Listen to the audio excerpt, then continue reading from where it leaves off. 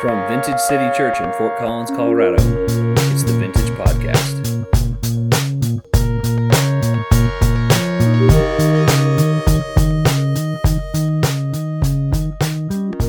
Grateful to be with you this morning. The thing I like about 3 services, I get to try out all the stuff in the first service and see what works, what doesn't work. So if there's still some jokes in this service that you feel are not funny, they've been vetted and you're the problem, okay? So the previous crowd found it funny. I can't. All right, if you're ready, say this after me. We will not simply repeat what the teacher tells us to say and think. Okay, so now that I've gained your trust in this message, but the point of that is to say that these moments at Vintage are conversations, to say that we're here not to dive after more information, but to really pursue more revelation.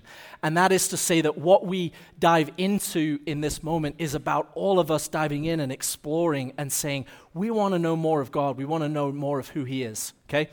So this morning, our goal for today is this. I want to invite us to stop believing in the God that we've believed in. Sounds like a pretty good goal for Sunday morning, okay? How was church today? You know, it was a little different. A little different goal, a little different thing. But I want us to invite us to stop believing in the God that we've believed in. What do I mean by that? If you're anything like me, you might have grown up believing in this man, this thing, this being, God. You might have also grown up believing in this thing, this being, this man called Santa Claus.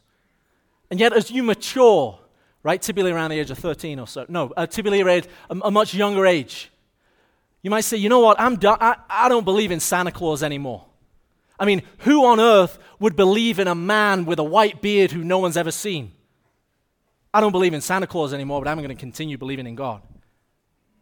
But the reality is, I think for many of us, if you're anything like me, is that we thought that what we'd done was stop believing in Santa Claus and kept believing in God. The reality is what happened is we stopped believing in God, we kept believing in Santa Claus, but we called him God. This man with a white beard who shows up periodically in our lives, who floats in and floats out, who leaves little crumbs behind that just prove his existence, and whose ultimate concern in life, his ultimate framework in life is, have you been good or have you been bad? Because if you've been good, then I can bless you. If you've been bad, I can't bless you. And we treat him like a God. We write these lists and we put them on our doors. We say, this is what I want to feel loved, to feel blessed, and I know if I behave myself, then I might just get that list fulfilled. The reality is the reason we hold on to that view of God, I think, is because in some weird way it almost helps us as human beings move through life. Because I think there's a part of us that actually likes that framework of control, right? First of all, that type of God, that type of Santa Claus can be a kind of helpful parenting trick, right? You know, you want some good behavior from Thanksgiving through Christmas. It's like, hey, you got to understand who Santa Claus is. And the reality is so many of us, myself included, have lived our life believing in a kind of God who does not exist. And that if we dive into Scripture and dive into Jesus and learn more about Him, we realize that we've been believing in a God who is dead. And so our invitation this morning is to stop believing in the God that we've believed in. See, if you're anything like me, we say things to God, or we say things about God, or we say statements as though they are from God that really simply aren't true. So we might say something like this. We might say with sincerity, God, I just want to be a tool that you can use. And everyone says, man, what a religious guy. He's going to go places. And yet the reality is, if my son came to me and said, Daddy, I just want to be a tool that you can use, I'd say, oh no, that isn't what this whole story is about. Or maybe if you grew up in a tradition, in a tribe like I grew up in, we sang a hymn that back then we thought was this beautiful song, and if one of you wrote it, congratulations, you made a lot of money off our church, but singing it. But It's this song, and it goes like this. It goes, I can't sing, but by and by when I look on his face of Jesus, by and by when I look on his face, I'll wish I'll have given him more. Anyone ever sang that? Wow, you grew up in healthy places. Okay, good for you. Dang it. I need prayer, if you can gather around. Okay. But the chorus goes like this. I can't sing. It goes, more, so much more. Like, I wish I'd have given him more, right? Because in my tradition, God existed in your jowls, right? So the bigger your jowls, the more of God you had. Okay, so we've been going in Corinthians, reading about the body of Christ. The jowls aren't mentioned because those are exclusively reserved for God. Okay, that's where he lives. That's where he lives. And so we didn't believe in God, we believed in God. Okay, anyone grow up believing in God like that? And so we grow up believing that stuff. And the reality is, if I'm on my deathbed and my son comes to me and says, Dad, I just wish I'd given you more, I'd say, oh, that isn't what this was all about. See, honestly, if I could write that script, and I can't because I can't control him, if you've met Cooper, okay? Good luck. We've tried Santa Claus. It doesn't work. But what I would long for him to say is, Daddy, you loved me so well. And I wouldn't want him to qualify that statement. I wouldn't want him to say, and I've been a piece of junk. You shouldn't have loved me, but man, you did. I would just want him to say, Daddy, you love me so well. And so this morning I want to invite us to stop believing in the gods that are dead and just place our trust and believe in the God who is alive. And so this morning what we're going to do is dive into a story in Scripture. And what I want to suggest to us is that when we read Scripture, when we read the Old Testament, the New Testament, when we engage with each other about God, that the lens we have to put on, the pair of glasses that we have to put on, is this moment in history, the cross of Calvary, where Jesus, God in the form of man, came and gave his life. It was the full expression of the heart of God. It was the full expression of the character of God.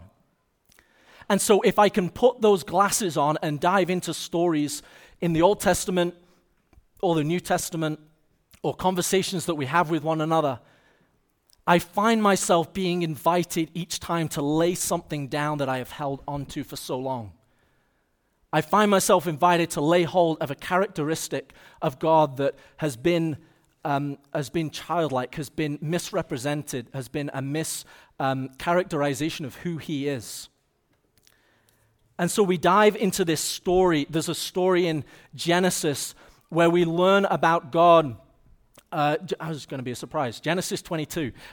Genesis 22, where God gives a new name to reveal something new about himself to Abraham and to his people. And the clarity of this story is, this was not God giving himself a new name. This wasn't God driving down to the courthouse and being like, hey, this sounds better. This was God saying, Abraham, this has always been my name, but you have known me by another name, and I want to tell you who I really am.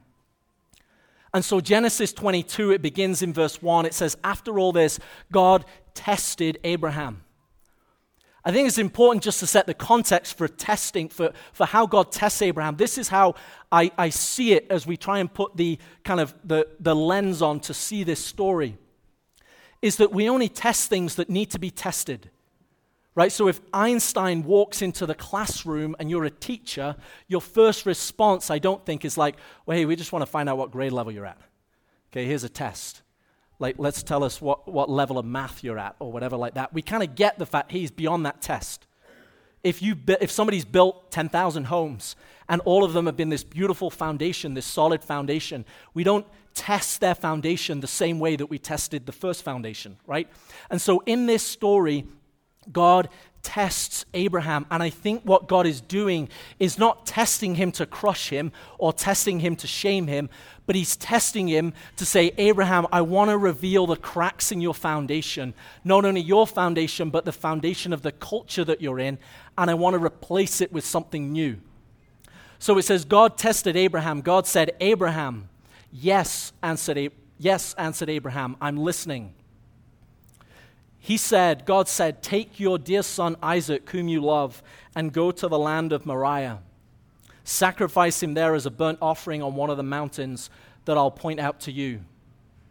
Abraham got up early in the morning and saddled his donkey. He took 2 of his young servants and his son Isaac.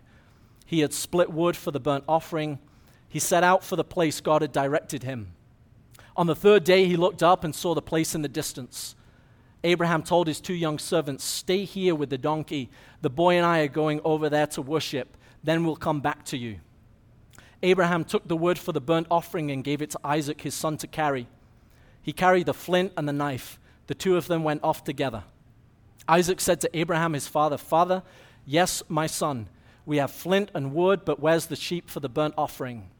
Abraham said, "Son, God will see to it that there's a sheep for the burnt offering," and they kept on walking together. They arrived at the place to which God had directed him. Abraham built an altar. He laid out the wood, then he tied up Isaac and laid him on the wood. Abraham reached out and took the knife to kill his son. Just then an angel of God called to him out of heaven, "Abraham, Abraham." "Yes, I'm listening." "Don't lay a hand on that boy. Don't touch him. Now I know how fearlessly you fear God. You didn't hesitate to place your son, your dear son, on the altar for me." Abraham looked up. He saw a ram caught by its thorns in the thicket. Abraham took the ram and sacrificed it as a burnt offering instead of his son. Abraham named that place God Yireh. God sees to it, or God will provide. That's where we get the saying, "On the mountain of God, he sees to it." So I think the reality is, I think this story is an invitation from God to Abraham for Abraham to stop believing in the God that he had believed in. See, there's a strange reality in this story whereby God says, "Take your dear son and go to the mountain and sacrifice him to me." Now, you know, if I came into church this morning and I said, God has asked me to do something. He's asked me to take my son and sacrifice him to God. None of you would say, "Yeah, sounds about right." All of you would say, either the British guy's been smoking something, that's why he's in Colorado or something like that, or you would say, "He's crazy." None of you would ever say, "Great, let's go." The reality is, therefore, Abraham was living in a culture. It says, God says to Abraham, "Take your dear son, go to the land of Moriah." And the next sentence, it says, Abraham got up early in the morning. No protest, no negotiation, no disagreement, no shouting, none of those things. And I think there was a couple of things going on. One, I think, which is critical, is that the faith of Abraham that was being tested, that it says of Abraham that he believed that either God would raise Isaac from the dead or that God would provide a new son for him. But what Abraham never believed, what Abraham couldn't believe at this stage, was that God would provide the sacrifice instead. That he's speaking to Isaac in that way, but what the reality is he's tying him onto the altar, that he's believing something about God that God, I think, is shifting his perspective on. There's a reality as well of the culture that Abraham was living in. See, if archaeological evidence will show that at this time and around this time, around the world, thousands of years before Jesus came onto the planet, that child sacrifice and human sacrifice was something that people were doing. And the reality is that I think Abraham was living in this culture that was dark, that was mystic, with all these different views of God, with all of these different gods that people around him, cultures around him were worshiping. That Jeremiah says of the worshippers of Baal, this false god, that they had an altar upon which they would sacrifice their sons. And so I think there's a reality also in this story where Abraham was part of a culture where they were attributing everything to God. So if it rained, God was happy. If it didn't rain, God was mad. If they made a lot of money, God was happy. If they didn't make a lot of money, God was mad. And so the reality of that culture is what you lead into is sacrifice and sacrifice and sacrifice. And so my perspective on this, or the question I have of wondering about this is, was Abraham in a posture of saying, we've given him our crops, we've given him our animals, and yes, I just wondered if one day he would ask us to give us his son, to give him my son. And so I think God was inviting Abraham and his culture out of the framework, out of this mindset that they had, that said that the God can only be pleased through beating ourselves, through sacrificing ourselves, through giving more and more and more. And the reality of that worldview is that it's exhausting because it never, ever ends. There's a reality whereby Abraham's culture lived in a culture where they were trying to bend the will of God towards them, towards their favor. And I know if you're anything like me that I can do that too. Believing that if I can just do more, believing if I can just give more, believing if I can just pray more, believing if I can just worship more, whatever it is, that maybe it will shift God to loving me or to caring for me or to providing for me. And what God was inviting Abraham into was to say, Abraham, you have known me as the God who has provided, but I want you to know me as the God who will provide. And so he takes his son, he climbs the mountain because there is no shadow that he won't light up, no mountain he won't climb up to pursue us and to reveal something new about himself. So I think God does this beautifully gracious thing with Abraham because it's hard to prove a negative, right? It's hard if people in that culture believe that God was just like the other gods, small g, that if God was just like the other gods around him, that he, like them, was going to ask them to sacrifice their kids. And so God could have told Abraham, hey, I'm not like that, but you know the people around him, just like us, would have said, yeah, but you wait till he gets angry. Or you wait till we don't have rain for 2 years. Or you wait till we don't have food for 5 years. And so I think God invites Abraham up to the mountaintop to a place of total surrender and total emptiness. And the reality is this story that the historians would tell us that Isaac was not a young boy at this time. That he was, the historical records suggest he was more like 30 years old. And Abraham, because he had kids older, was an old man. So this was not a story of a father controlling a son. This was a story of a son willingly stepping into a place and saying, if that's what it takes, I want to give myself. But it was a picture for us of Calvary because I think at this place of total surrender, when Abraham has his sword drawn, that is where God takes us when he wants to reveal something new, something fresh, something remarkable about himself. To a mountaintop of surrender, to a depth of despair, to the end of our rope, to a place where there is nothing else for us to lean on apart from God and say, God, I don't have anything left to give. And in that moment is the moment when God says, stop. Stop. Stop. And so for me, I feel like this story is an invitation for us to bring our views of God to him, the views of him as a control freak, the views of him as a Santa Claus figure, the views of him as a superhero figure, or whatever it is that we have in our minds. And it's to come to him and say, God, please, these views need to stop. I would suggest to us, lastly, as we close, that the ultimate stop sign in Scripture, the ultimate stop, was at the cross of Calvary, where Jesus climbed the mountain alone with the altar on his back, him as the sacrifice. And the reality is that the cross of Calvary was an invitation not only to you and to me, but to the disciples of the time, for all of them to stop believing in the God that they believed in. Because the reality is Jesus was not the God they wanted. They wanted a God who, when he was on the cross, would bring himself down. They wanted a God who would, when their enemies spoke, he would destroy their enemies. They wanted a God who, when they accused him of blasphemy, he would speak with such an articulate force, like the voice that calmed the waters, like the voice that created the earth, and that he would speak in a way that would just wipe them out, and then all the disciples could walk up with that swag. Say, hey, we've been with him this whole time. We've been trying to tell you knuckleheads what a great God he is. Is knuckleheads an okay word in America? Yeah, okay. Got criticized for it once, but I grew up in a very religious place. So, but the reality is Jesus is not the God that they wanted, but he is the God that they needed. That on the cross at Calvary, when they accused him, he kept his mouth shut. That when they came to him with swords and clubs, he came back to them with open arms. And the reality is that Jesus is the greatest invitation for us to stop believing in the God that we believed in.